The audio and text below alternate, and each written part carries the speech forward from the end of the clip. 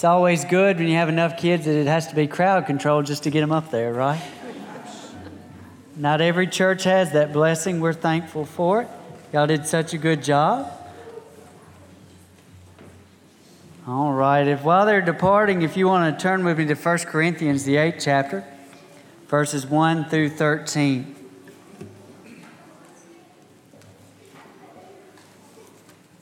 First Corinthians, the 8th chapter, verses 1 through 13.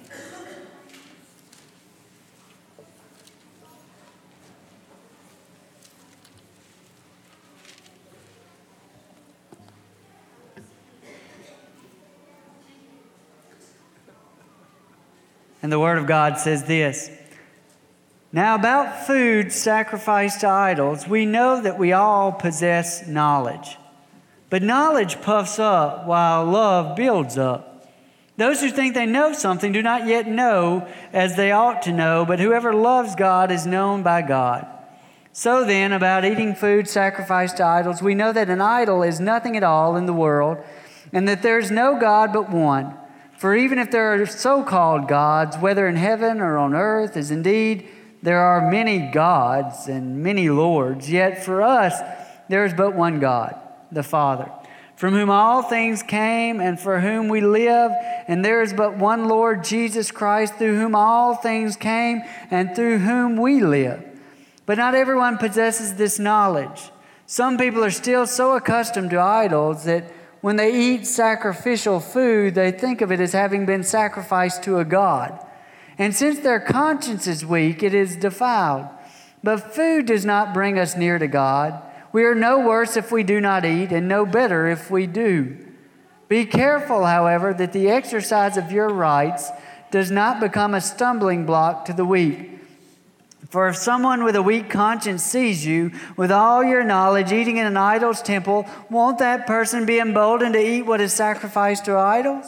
So this weak brother or sister for whom Christ died is destroyed by your knowledge.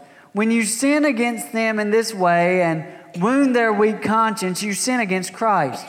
Therefore, if what I eat causes my brother or sister to fall into sin, I will never eat meat again, so that I will not cause them to fall. May God bless the reading of His holy word this morning. We live, friends, in a world full of judgment.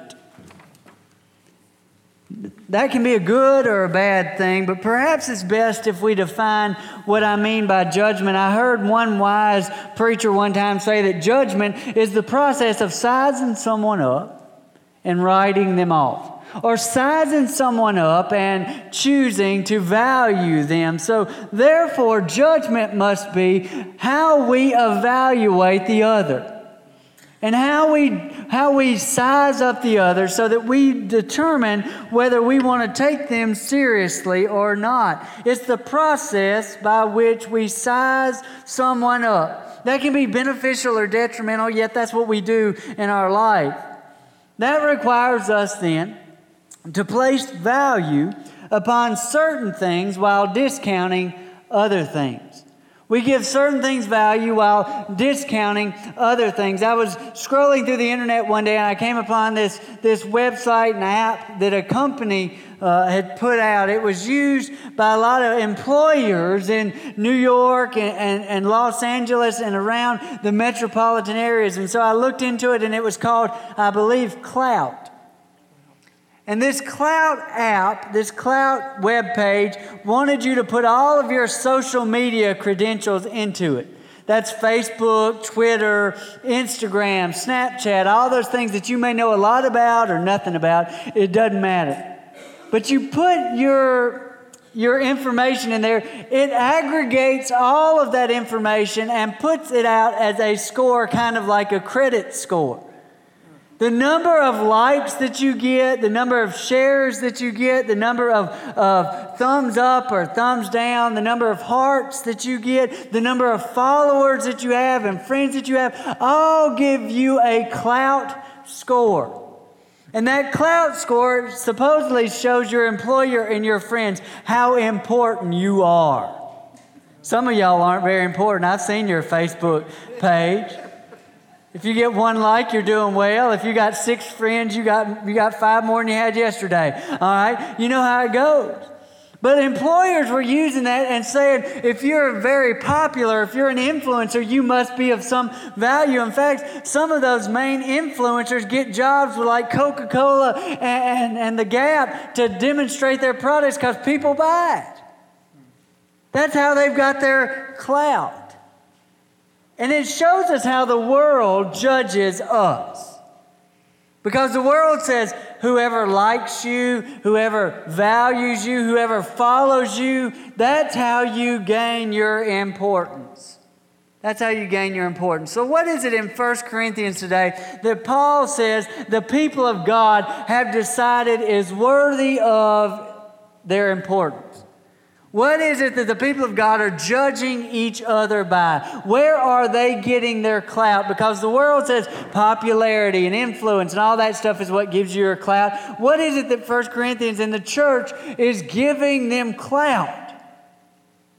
And I think that thing can be summarized pretty well by an 80s slogan that they used to show to kids in commercials. They used to give us some bit of information, and then a star with a rainbow behind it would come out. Any of y'all from my generation remember what the slogan was?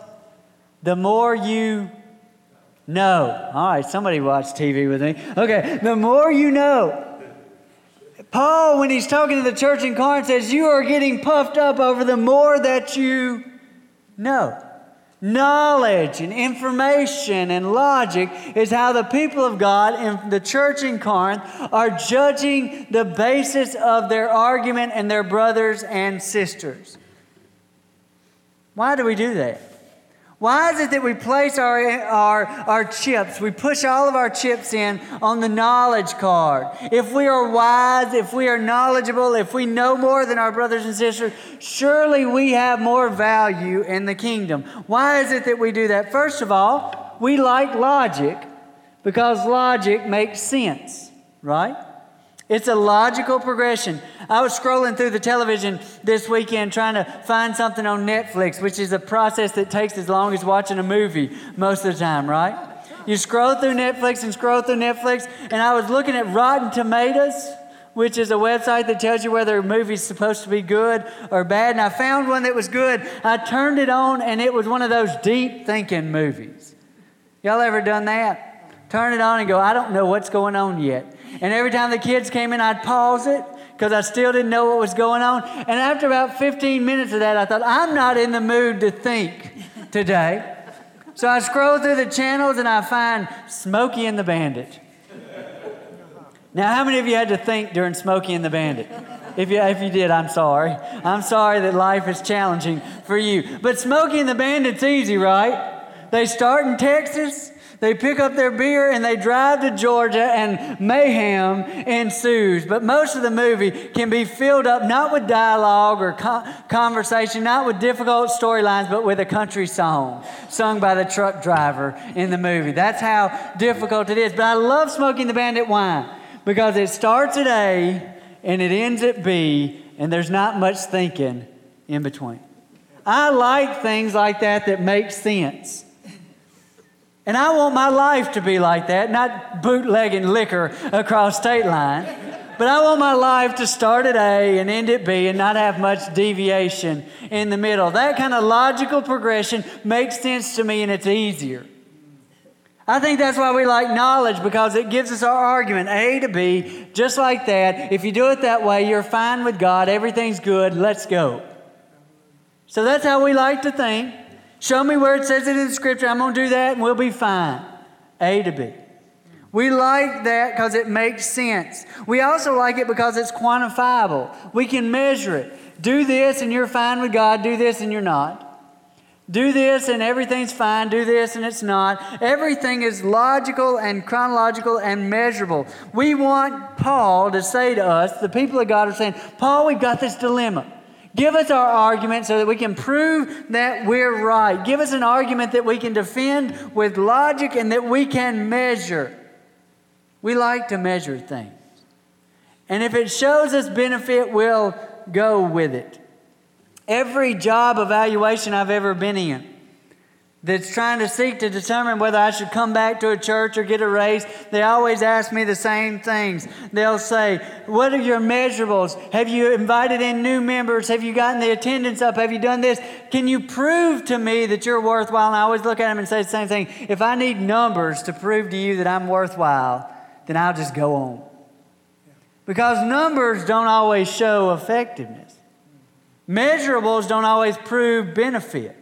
Sometimes the things of God aren't easily measurable and we need to let it go. See, they want Paul to say, if you eat this, you're okay or you're not. And Paul goes, sometimes the answer is not black and white like that. It's not easy like that. But we want it to be because we want logic and knowledge to justify us and give us permission.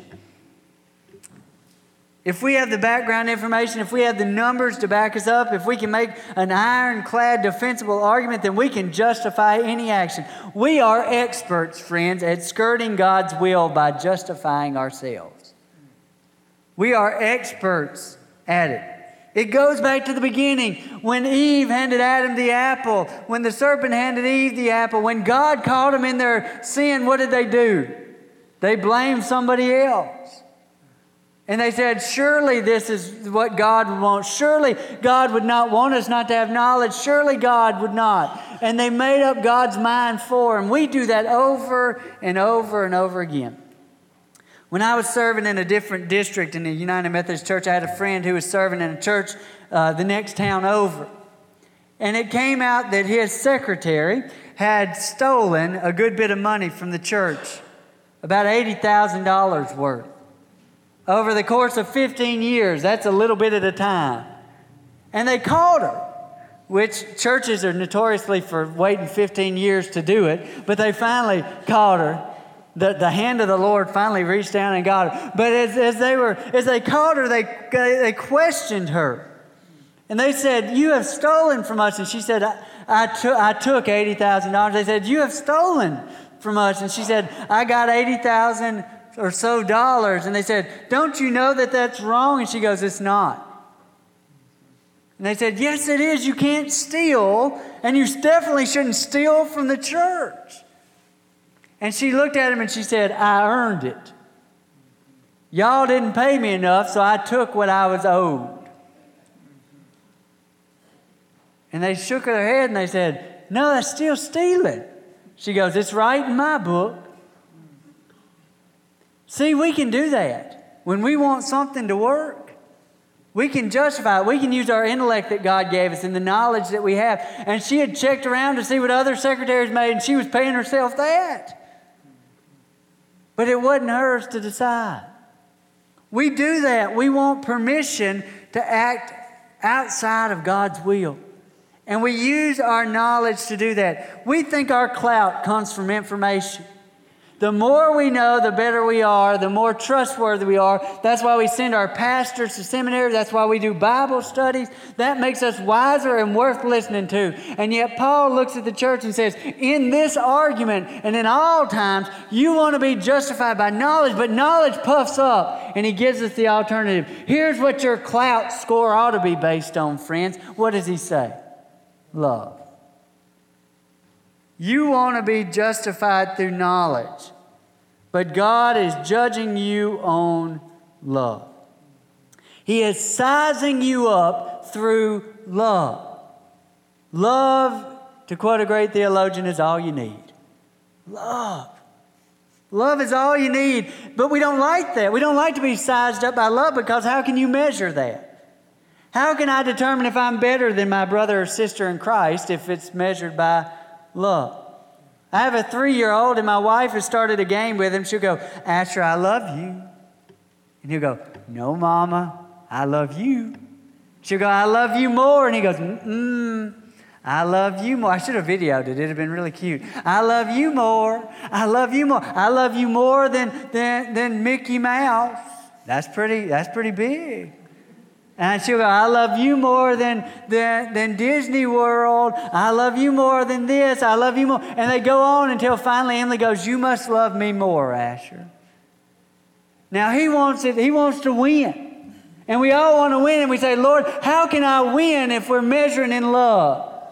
Because love's not easy to measure. But here's how we win. We realize that our measurable is not dependent upon what we do so much as why we did it. You want to have a heart for God, it's not about what you do as much as why you did it. Because we can do things for others begrudgingly, but God doesn't look at our actions, He looks at our heart. It's important why we do it, because what we do impacts the world, yes, but why we do it is what makes us who we are. And who we are matters. So how do we show and demonstrate our love? How do we build up our love clout so that we can be influential for God? We have to realize that we must remove ourselves from the center of our own universe. It's no longer going to be about us. Because Paul says, if doing something, even though you can do it, if doing something that you can do and be okay with God causes your brother or sister to stumble, what does he say? Don't do it. And you say, but I'm okay with it. I like my freedom. I want my freedom. I want to be able to do whatever I want to do. And Paul says, but if it hurts your brother, it's not giving to the Lord what you need. In fact, God says you have to die to yourself in order to be raised. You have to die to yourself. So if you love something, but it hurts your brother or sister, stop doing it. Stop doing it. We live in a world that says, do whatever feels good to you. And Paul says, do whatever helps your brother or sister. That's what's important. Why? And I don't have to look very far to know why it's important that we realize we're not the center of our universe and that we need to help our brothers and sisters out. When we had these kids standing up here several weeks ago, they sang a little song for us. The younger ones did, the little bitties did. They said, be careful, little eyes, what you see. Be careful, little ears, what you hear. And they kept going. For the Father up above is looking down in love. Be careful, little ears, what you hear. What they were singing about is something that I learned long ago as a youth minister, as an educator, as a pastor. You learned it as a father or mother, brother or sister, grandparent or aunt or uncle. You realized it long ago. Other people are watching you. My aunt was a notoriously late woman. She died many years ago, and I when I was preaching her funeral, I said, I'm surprised she's not late for this. She was late for pretty much everything. She was a good 30 minutes late for every Christmas, so we used to tell her it was 30 minutes earlier than it was so we could get her there. And we were at her house one day, and we were fixing to go to something, and me and her husband, my uncle, had gotten in the car, and my brother was in the car, and her 4 or 5 year old son was in the car. We waited and waited. She came out after about 10 minutes, forgot something, went back in, another 5-10 minutes, came back out. As she opened the door to that Toyota Tercel, she went to sit down, and my little 4 or 5 year old cousin in the back seat said, get your beep, I won't say what it was, expletive, he didn't say expletive, in the car. To which me and my brother at 15 looked at each other with big wide eyes.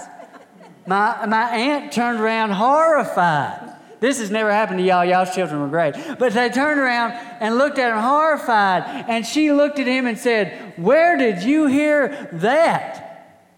To which the 4 or 5 year old pointed at his daddy and said, he says it all the time.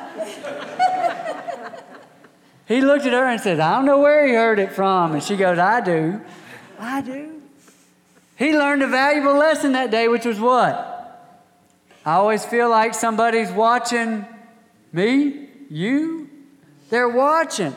And Paul says somebody's always watching. And if you love them, you'll do what helps their walk in faith. Make sure what you do doesn't cause them to stumble. The world is full of judgment.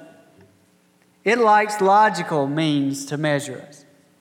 We like logical means to excuse our behavior, and yet God seems to be motivated through love. He judges us on a love scale. Love doesn't make sense. It isn't measurable. It doesn't justify bad behavior. Yet it makes life worth living. I've done hundreds of funerals. Brother Pat's done hundreds of funerals. I've talked about many a person who's lied in a casket. And when I do, I cannot remember a funeral. Brother Pat may remember one of his, but I cannot remember a funeral where I've said to the congregation, this person knew a lot of stuff. Or this person had great amounts of knowledge. Or this person could sure argue for the Lord. I don't ever remember saying that. But I have looked down at the casket and looked out at the congregation and gone, this person loved you with a great and fiery love. They loved you enough that they would have done anything for you. And those are the best funerals because those people leave a legacy. So here's what I'm telling you. The world's going to tell you how it wants to judge you. Don't buy it. The only thing that matters is how God judges you, and God judges you by how you love. No greater love has any man or woman than this, that he lay down his or her life for another. Be willing to sacrifice things that are fine with you if they cause your friend to stumble. And live a life of exemplary example so that others might follow Christ. This altar's open this morning. Maybe you need to lay down something that you love that doesn't help your brother or sister. Maybe you need to pray for a brother or sister that they might know the love that you've been sending their way. Maybe you got a burden from this week you want to lift up, but this altar's open. If you want to give your life over to Christ today and His love, just let us know. If you come up to the altar, Brother Pat or I'll pray silently over you. If you need more than that, just let us know. But let's stand and sing our closing hymn this morning. Freely, Freely, number 389.